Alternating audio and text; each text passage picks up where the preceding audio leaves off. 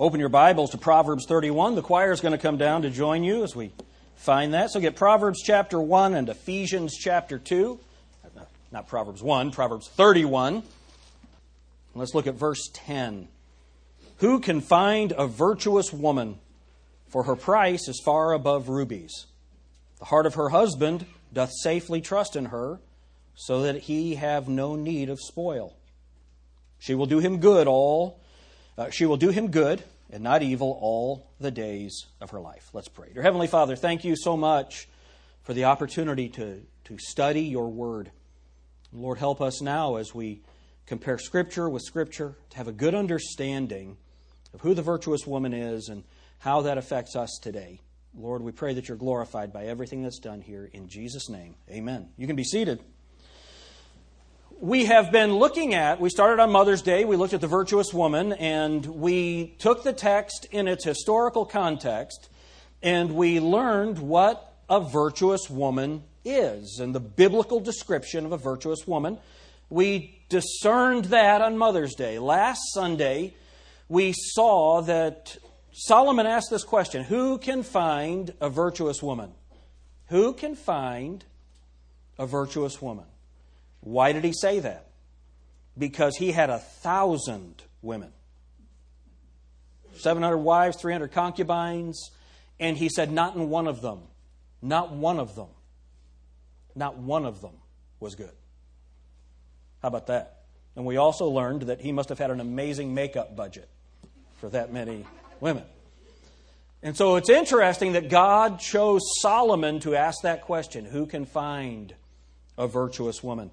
And we looked through the Scriptures to find, does the Bible tell us her identity, who the virtuous woman is?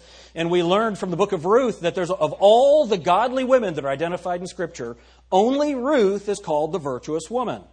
And we learned some things about Ruth. First of all, she's from a cursed race. She's a Moabite. She's separated from God and His promises. She's living in a time of great famine. One day she hears good news from a far land that God has visited His people in Bethlehem and has given them bread.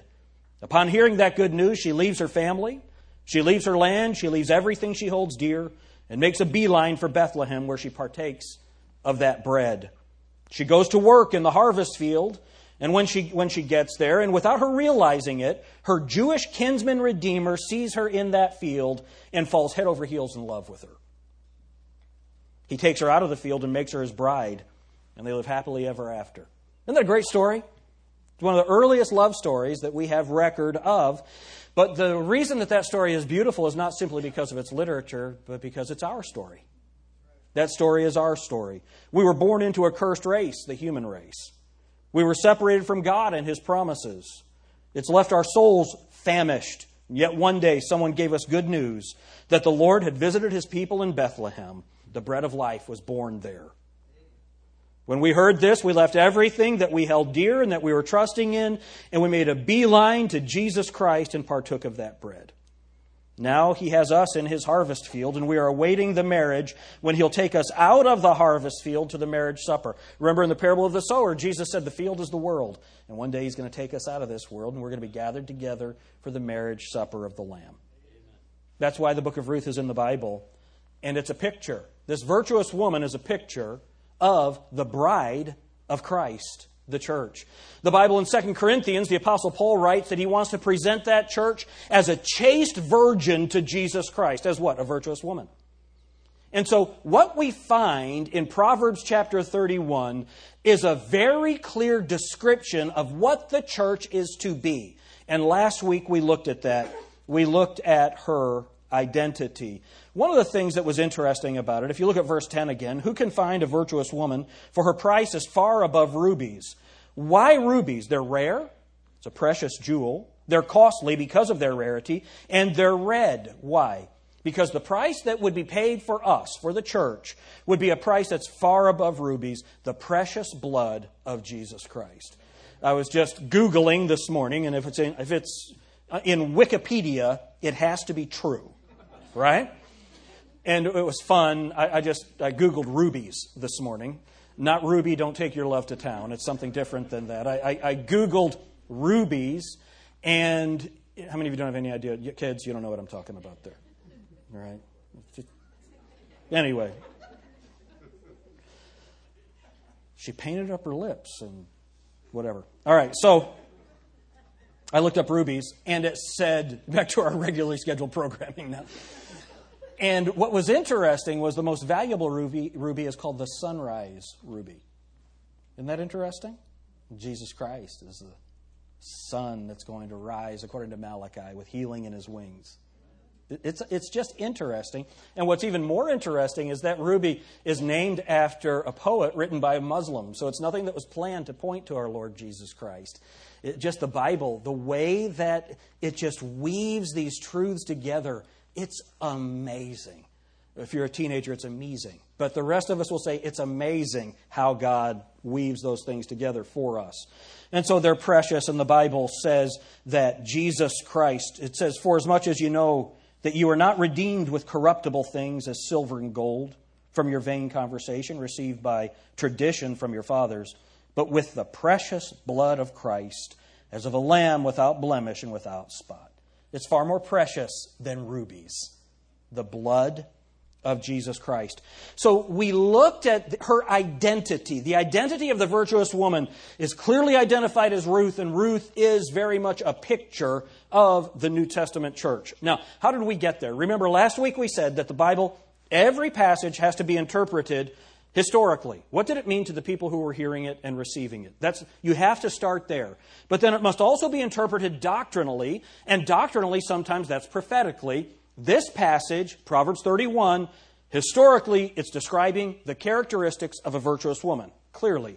But it also points to, prophetically, the church, the bride of Christ. And we're going to learn some more things about the bride of Christ today.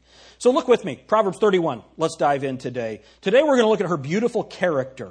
Her beautiful character. Verse 10 again, who can find a virtuous woman, for her price is far above rubies. The heart of her husband doth safely trust in her. Do you see that? The heart of her husband doth safely trust in her. So what is a characteristic? Her beautiful character. The first thing is she can be trusted. And here's, how many of you are excited about this? I only have 2 points today. But there's a lot of subpoints, so don't get excited. 2 points. The first one is she can be trusted. She can be trusted. So it is a wonderful thing in a marriage relationship when you can trust each other. Now let me ask you a question. Can you trust Jesus Christ? Is He faithful? Of course He is. He's a friend that sticketh closer than a brother. He'll never leave you nor forsake you. My hope is built in the fact that I can trust that Jesus Christ is who He said He was and will do what He promised to do. For the which cause I also suffer these things, nevertheless I'm not ashamed, for I know whom I have believed in, that's Jesus, and am persuaded that He is able to keep that which I've committed unto Him against that day. He can be trusted. Church, here's the question to you. Can you be trusted? Can your Savior, who is your husband, we're the bride of Christ, can He trust you? And the interesting thing about the church is an organization. The local New Testament church, it is an organization. We have structure. We have a pastor. We have deacons. We come together at a certain time. We are certainly an organization. And according to 1 Corinthians chapter 1, he said, I would that you all speak the same thing, and that there be no divisions among you, but that you be perfectly joined together in the same mind and in the same judgment. Is that right? Is that what the Bible says? So we are to act as a unit. We are to be one. Remember what Jesus Christ prayed in John 17. He said, I pray that they would be one as I and my Father are one. Now, that's serious oneness, isn't it? That's what our church is supposed to be. So we are one, and yet we're made up of individual members. One body, according to 1 Corinthians 12, but members in particular, the Bible says. So we're one body, and we're not all the eye, we're not all the nose, we're not all the foot. Can you imagine seeing someone that was just one big nose? Pastor Nathan, where are you? No, just kidding. Can you? He was doing the backstroke. People started yelling shark. It was unbelievable. But it's really interesting. We're not all supposed to be the same function, but we're all part of one body. Amen? We're all part of one body, and yet we're members in particular. And so I hope that Christ can trust Grace Baptist Church. And we do work hard to be true to the Word of God, to be doctrinally pure. Amen? We want to be sure that we are correct doctrinally. That's the church. But what about us as individuals? I wonder if Christ can trust us individually. I wonder if Christ can trust me individually. Go to Ephesians chapter 2.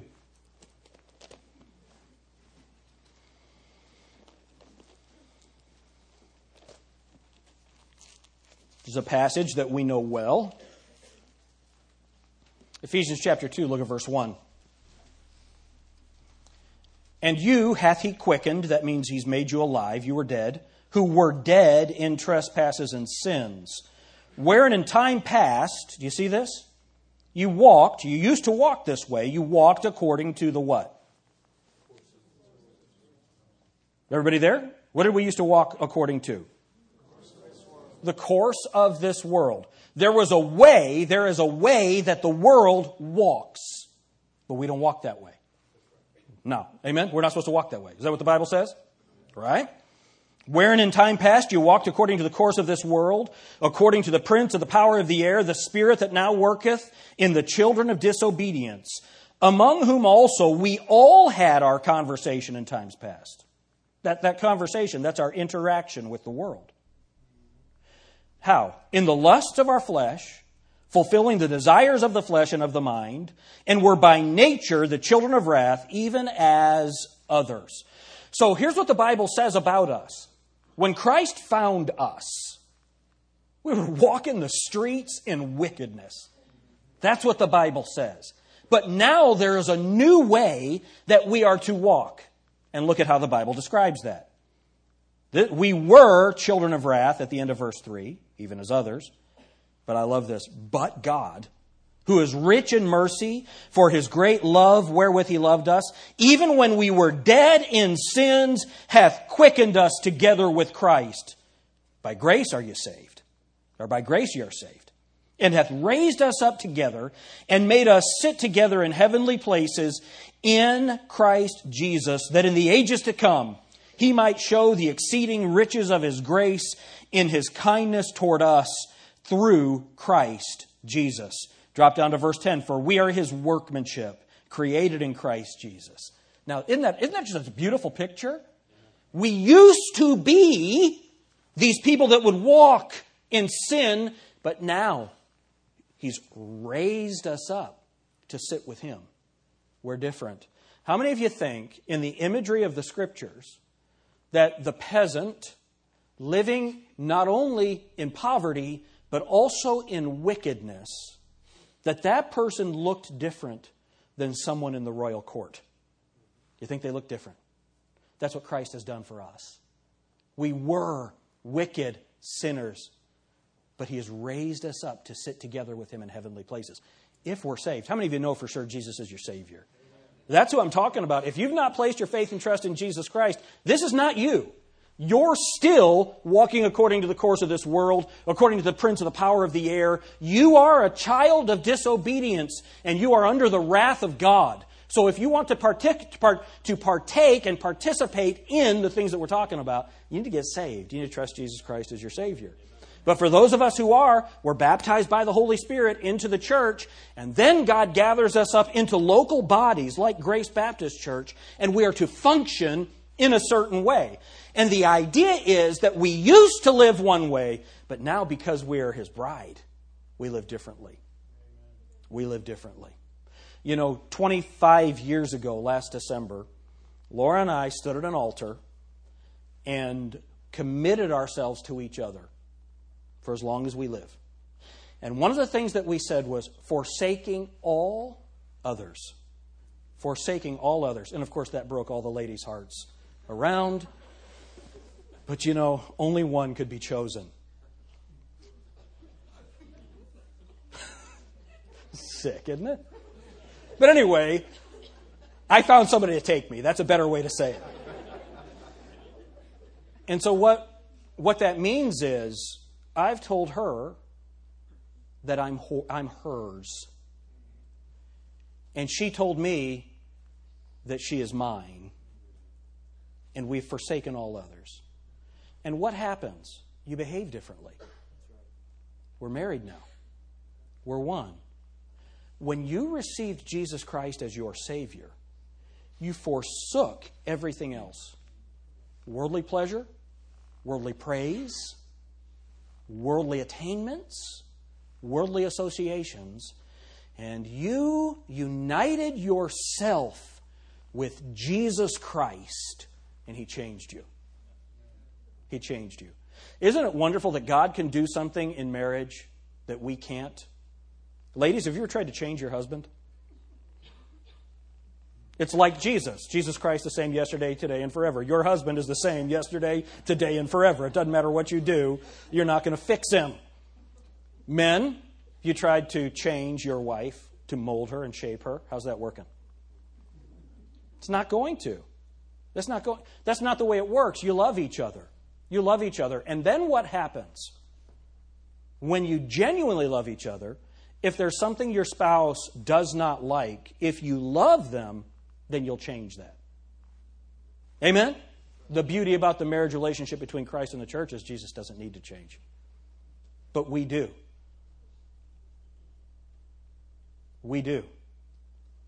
You know what the blessing is? Even if we don't, He still loves us. Amen. What a blessing. We're going to talk about that some more in a minute.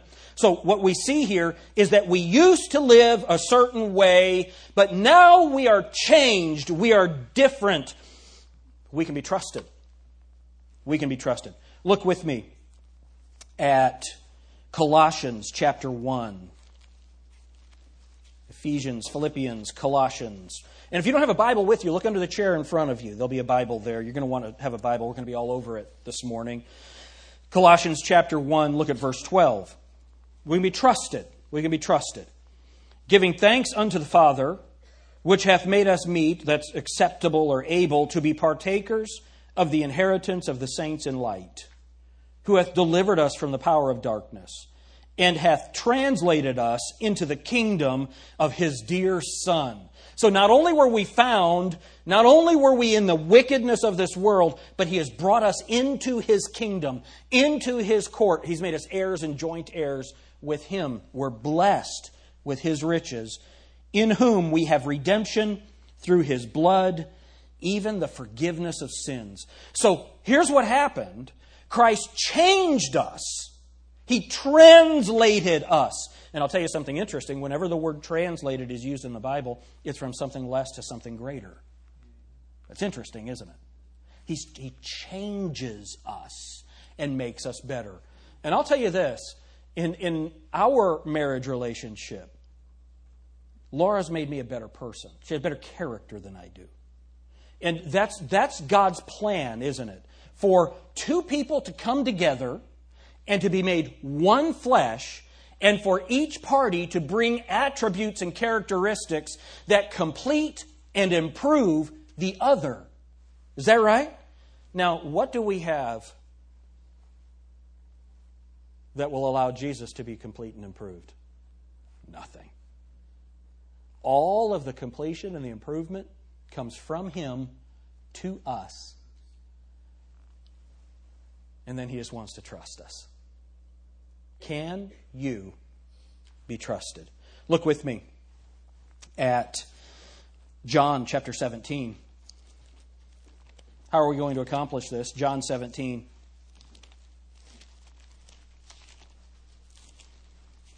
Jesus Christ's prayer right before His crucifixion. John 17, look at verse 15.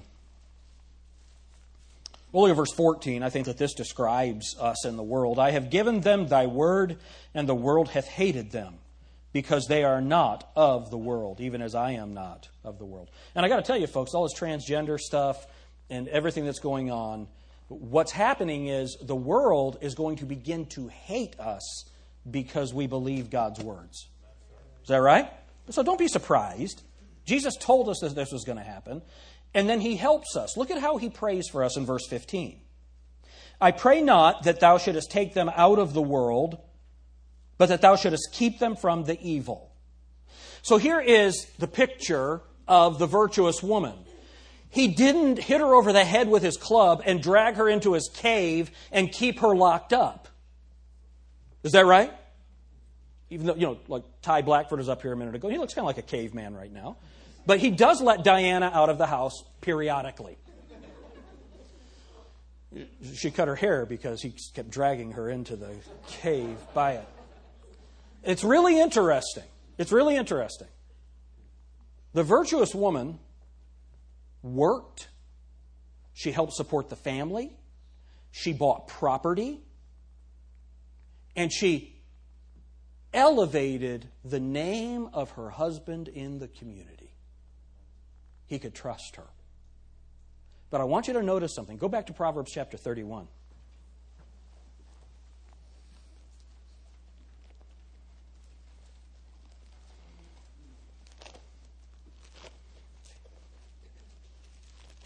This is interesting. Proverbs 31, verse 11. She was trusted. She could be trusted. The heart of her husband doth, what's that next word? Safely trust in her. Have you ever trusted in something you shouldn't have? I think I've told you when I was a kid, I thought that I had steel-toed boots. I'd gotten some work boots, and I thought they were steel-toed, so I was being real cool. And I said, here, throw this rock on my foot. I trusted those boots, but not safely. I found out that I did not have steel-toe boots, and it hurt really bad. I trusted, but not safely. How many of you could tell that I was a troubled child? The Tim Hawkins thing. Hey, Dad, let's play dodge brick. Right? That would have been me. What did he say? Don't judge me. Apparently he threw a brick at his kid. But anyway, he does safely trust in her. Have you ever trusted someone and you shouldn't have? Has that ever happened? They're usually called pyramid schemes, right? Amway. You ever trust in somebody? And now, if you're selling Amway, it's just an example. Don't be mad at me. Have you ever trusted in something you shouldn't have? You ever done that? An employer, an employee, maybe a spouse. You trusted in somebody that you shouldn't have. Do you know what the Bible says about the virtuous woman? Her husband can safely trust in her. Can Jesus Christ safely trust you to carry out what He's asked you to do? Can He safely trust you to be faithful? Now, can you imagine, guys, here, let me get your attention. Guys, can you imagine this? What if you found out that your wife had an ongoing relationship with an old boyfriend? Would you like that? Let's answer out loud. Would you like that? No. No. That'd be a problem. I think we would all have a problem with that. Right? What about us with the world? We're saved out of the world. But are we still flirting with it? Do we still find our pleasure? Do we still find our joy? Do we still find our fulfillment from the world and not from Christ? Ladies, some of you, your husbands have been into pornography or something like that. And that is such a violation of trust. Can Jesus Christ trust you? Husbands, can your wife trust you? Wives, can your husband trust you? Church, can Jesus trust you? Over the last month, what has your interaction with the world been like? Since you were saved, what has your interaction with the world been like? Isn't it interesting how Bible preaching, I don't have to give a list of behaviors. All I have to ask you is, what has your relationship with the world been like as opposed to your fulfillment in Jesus Christ? Can He safely trust in you? Look with me at the next verse. I'm sorry, verse 11 still. The heart of her husband doth safely trust in her, so that he shall have no need of spoil. Do you see that? So that he shall have no need of spoil. What's that talking about? Well, let's let the Bible define it. Go to Luke chapter 11. Luke chapter 11. Now remember, we looked at this last week that we were comparing spiritual things with spiritual. Jesus said, the words that I speak unto you, they are spirit and they are life. And that we understand the things of God by comparing things spiritual with spiritual. So we're comparing the words of Scripture. So let's look at this spoil and see if the Bible can tell us something about it. So Luke chapter 11, look at verse 21. When a strong man armed keepeth his palace, his goods are in peace. Do you see that? So what is that teaching you? It teaches you to be armed in your home. It's interesting, isn't it? It's amazing how soft Christianity has become. There are some Christians that think it's wrong to have weapons to defend your home. The Bible says, he that provideth not for his own hath denied the faith and is worse than an infidel. Men, you don't protect your home, you're worse than an infidel. Amen? All right, so then look at the next verse. But when a stronger than he shall come upon him, so here's the idea. Man, I can work out, I can, do all kinds of exercises, and Tony Slade would still break me in half. He would. He'd squish me. That's a technical term. It's Greek. There would be no hope. I can work out as long as I want to. It's not going to happen. Right? And that's why I have a gun. But here's the idea. Tony, I'm not saying I'm going to shoot you. Okay? I won't do that unless you try to hurt me. Verse 22. That's what people say, that we who oppose the homosexual lifestyle, because biblically it's wrong, they call us homophobic. And that's, that we have fear of it. The only way that I have fear is if he's bigger than me and coming at me. That's the only time that I'm homophobic. Amen? Are you with me on that? I just love them and want them to get saved and have a holy life and for God to give them the blessings that he's given us. Amen? That's what we want. So anyway, look at this in verse 12. But when a stronger than he shall come upon him and overcome him, he taketh from him all his armor, wherein he trusted, and divideth his spoils. What are his spoils? That's his stuff. His stuff. So what does the Bible say about the virtuous woman? Her husband can trust her with his stuff, and specifically with his money. I know someone who has a business, it's a home business, and the wife keeps taking money out of the business account to spend on things for the home. He can't trust her. He can't trust her. Because then when the money is necessary for the business, it's not there. When we looked at Mother's Day, we talked about that. That the virtuous woman, her husband can trust her with the money in the home. Amen? So here's the question about the church. Can God trust Grace Baptist Church with the way we spend his money? It's his. Would you all agree with that it's his? And so that's as an institution where we're accountable, but individually, can he trust you with his money? Or are you going to spoil it? It's very interesting. Go to Luke chapter 16 and verse 11.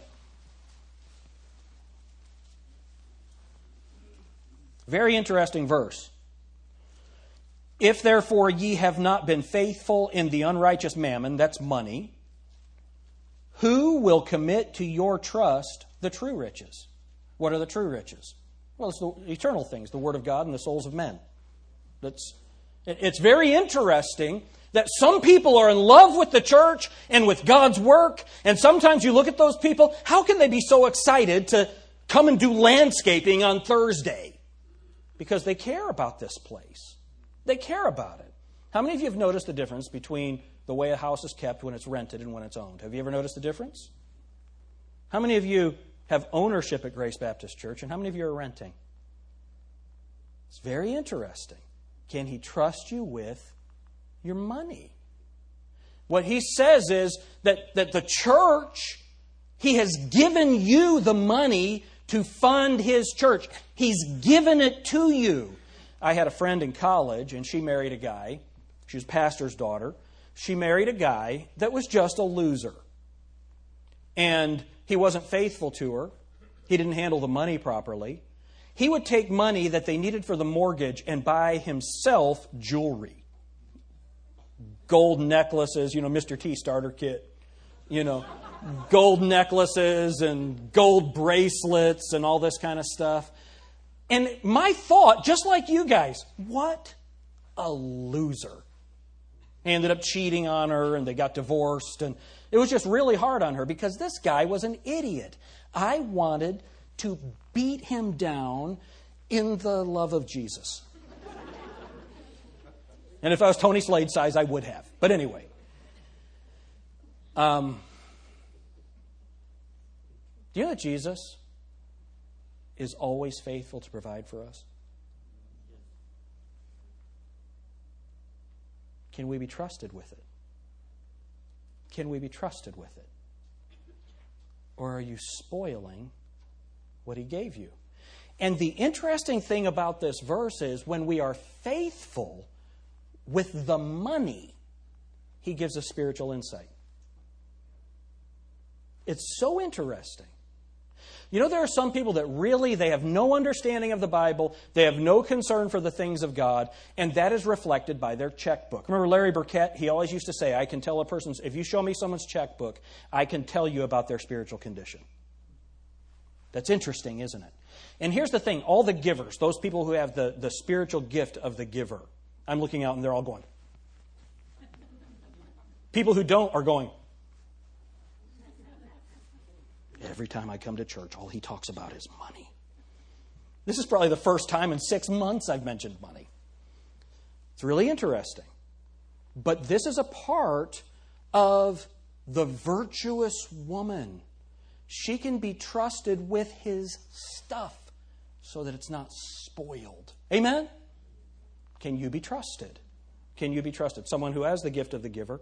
We're going to be expanding or building or whatever. I'm meeting with a consultant on Tuesday. We're meeting with city planners and all of that stuff to see what we can do on this property and all of those things. And so I was talking with this person who is a giver. He has the gift of the giver, loves the church, and he gets so mad at people who don't give.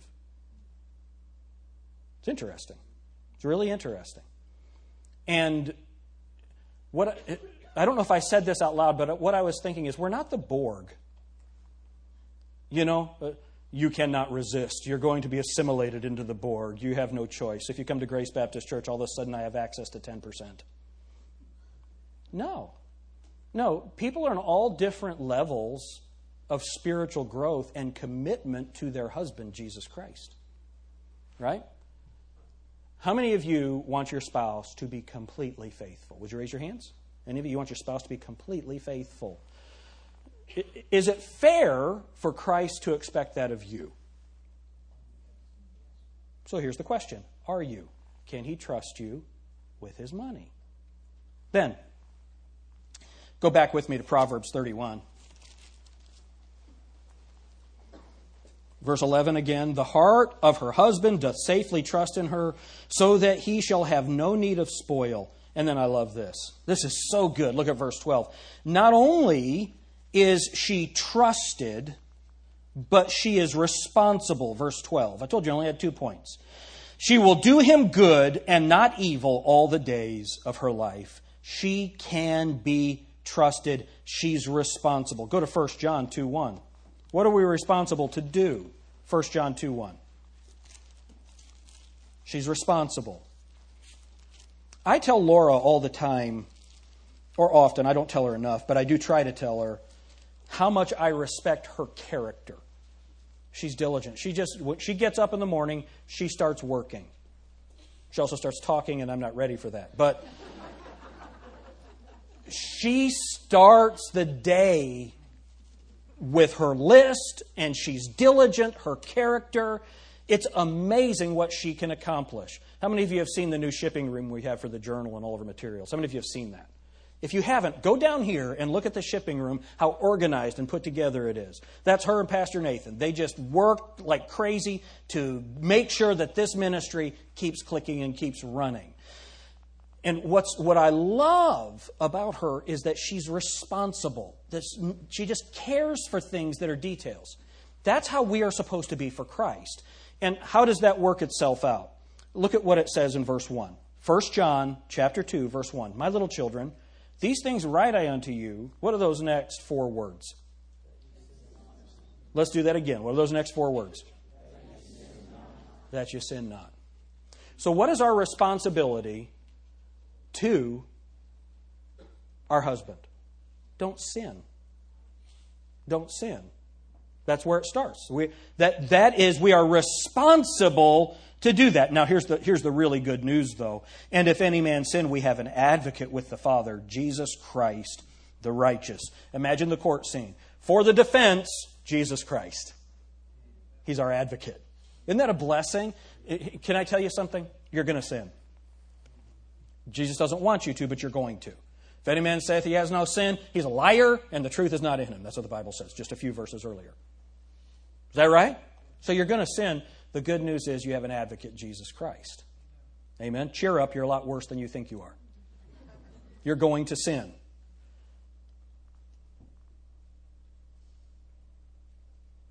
But here's what Christ wants you to do. He wants you to hate it.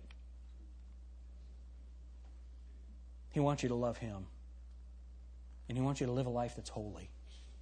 And when you do sin, and you will, when you do, confess it to Him. Look at what it says in verse 9 of chapter 1. If we confess our sins, He is faithful and just to forgive us our sins and to cleanse us from all unrighteousness. Well, I don't need that. You know, Donald Trump said he's never needed to repent.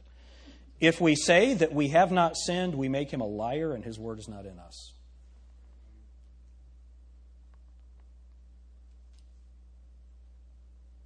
Responsible.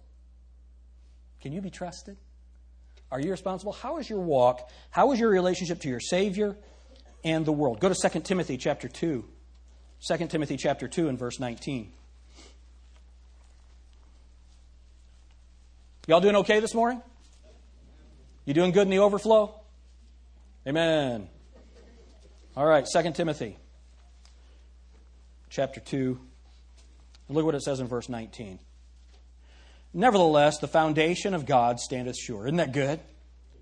Having this seal, the Lord knoweth them that are His.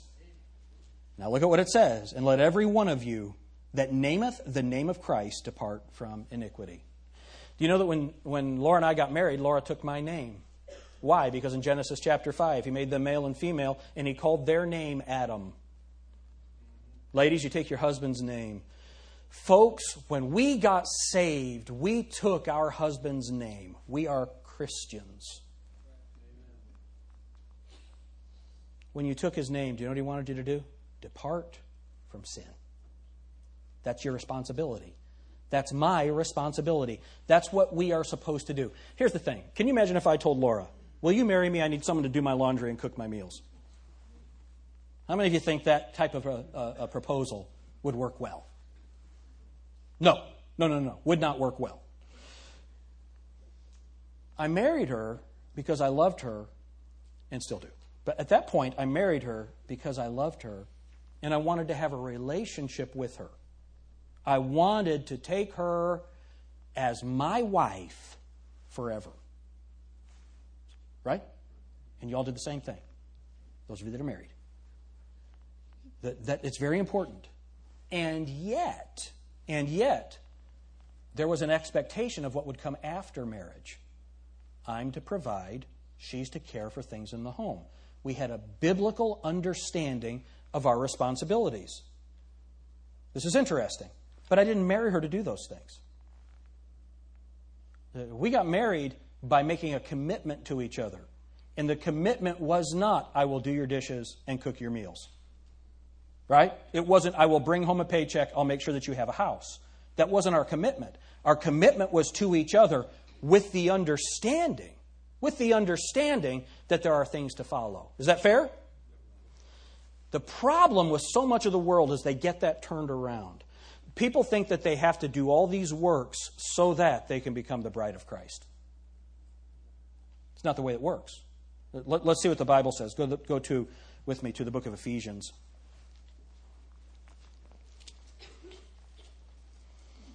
Chapter 2. We were there a minute ago. A few minutes ago.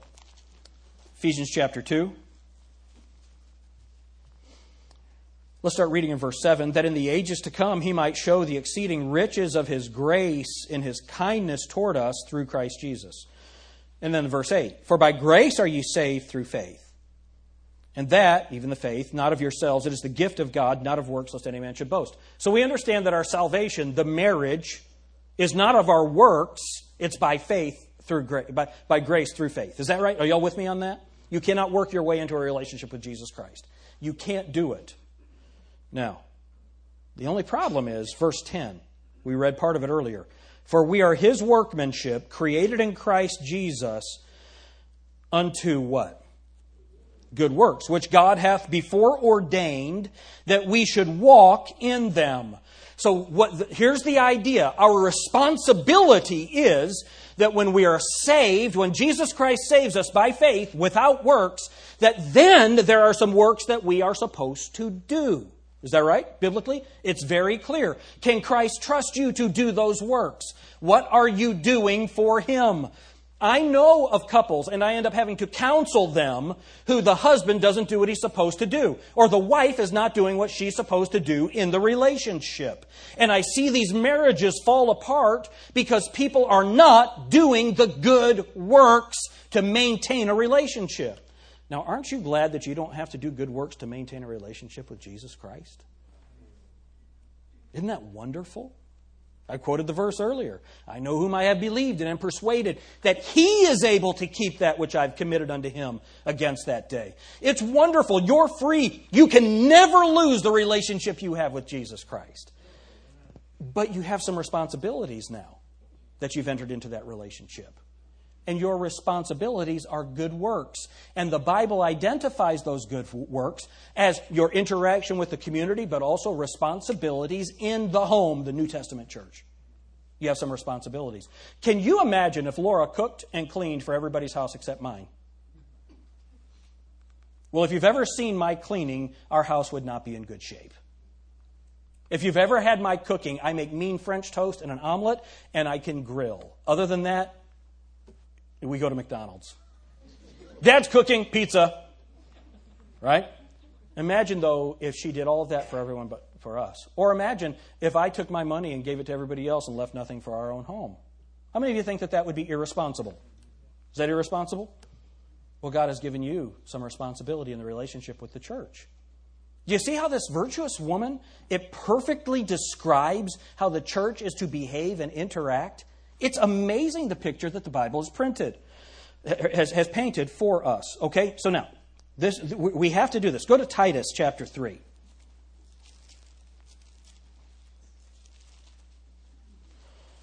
Titus chapter 3.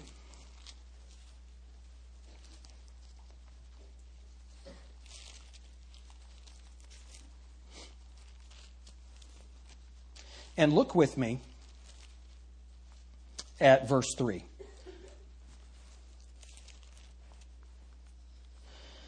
For we ourselves also were sometimes foolish, disobedient, deceived, serving diverse lusts, different kinds of lusts and pleasures, living in malice and envy, hateful and hating one another. But after that, the kindness and love of God, our Savior, toward man appeared. What happened? Not by works of righteousness which we have done, but according to His mercy He saved us by the washing of regeneration, that's His blood, and the renewing of the Holy Ghost. The Holy Ghost came in us and made us new. Verse 6, which He shed on us abundantly through Jesus Christ our Savior, being justified by His grace. That is, we're declared righteous. God the Father says we're not guilty. We're free from judgment because of Jesus Christ's sacrifice. That being justified by His grace, we should be made heirs according to the hope of eternal life. Now, this is a faithful saying, and these things I will that thou affirm constantly, that they which have believed in God might be careful to maintain good works. These things are good and profitable unto men. So what are we supposed to do? We're saved by grace. Not by works of righteousness which we have done, but by His mercy He saved us, by the washing of regeneration and the renewing of the Holy Ghost. And we believe that wholeheartedly. The rest of the passage, though, says, but now we are to do good works. Why? Because we're responsible. We have a responsibility, and we care. Go up to Proverbs 31. Are we responsible? Now this is so good. Verse 12, she will do him good and not evil. Let's all get there. I want you to see this. She will do him good and not evil. Let's read those last few words together. All the days of her life. What did we say? As long as we both shall live. Notice, the Bible doesn't have to say he will do good all the days of his life. And how many of you think the days of Jesus Christ's life are long? That's a given. What about your commitment? Are we going to do good to him all the days of our life? Lord, I'll give you every Sunday. Sometimes even Sunday night. Or are you going to give him all the days of your life? Are you a part-time Christian? Can you imagine having a part-time wife? Part-time husband? Doesn't work that way, does it? I know sometimes it feels that way when you're both working so hard and all of those things. I'm not talking about your schedule. I'm talking about your commitment. Are you trusted? Can he trust you all the days of your life? Every day, every moment of every day. Are you committed and faithful to him? We as a church, corporately, we must keep moving and doing ministry for him every day. And the only way that can happen is when every member is doing what they are supposed to do, fulfilling their responsibility. Can you be trusted? Look at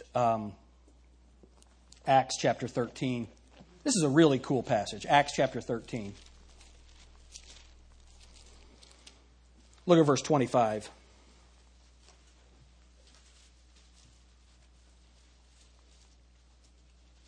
Responsible all the days of your life.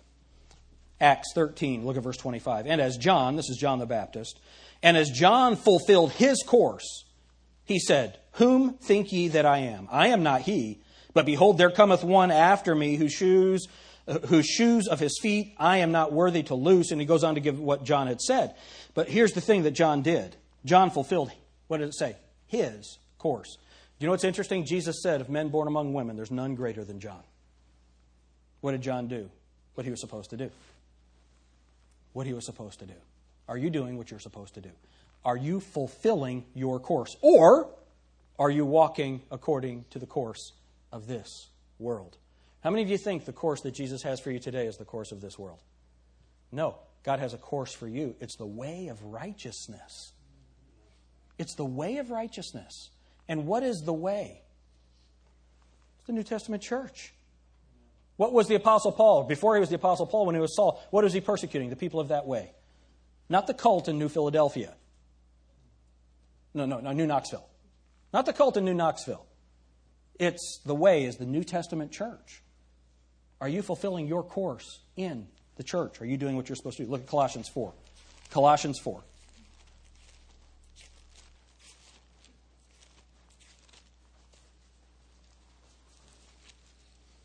Look at verse 17.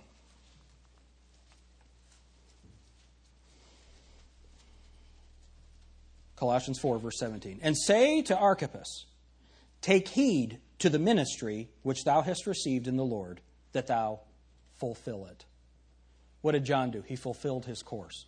You fulfill your ministry. What ministry has God given you? I promise you he has given you, according to 2 Corinthians chapter 5, one ministry that he's given you is the ministry of reconciliation. Where you tell someone in Christ's stead that Jesus Christ died for you. Come back to him. Come to Jesus. He'll save you. He's given you that ministry. Another ministry, he might have given you children's ministry, discipleship ministry, working, doing something for God. What ministry has God given you? Are you fulfilling it? Are you trusted and responsible all the days of your life to your husband, Jesus Christ? Go to 2 Timothy chapter 4.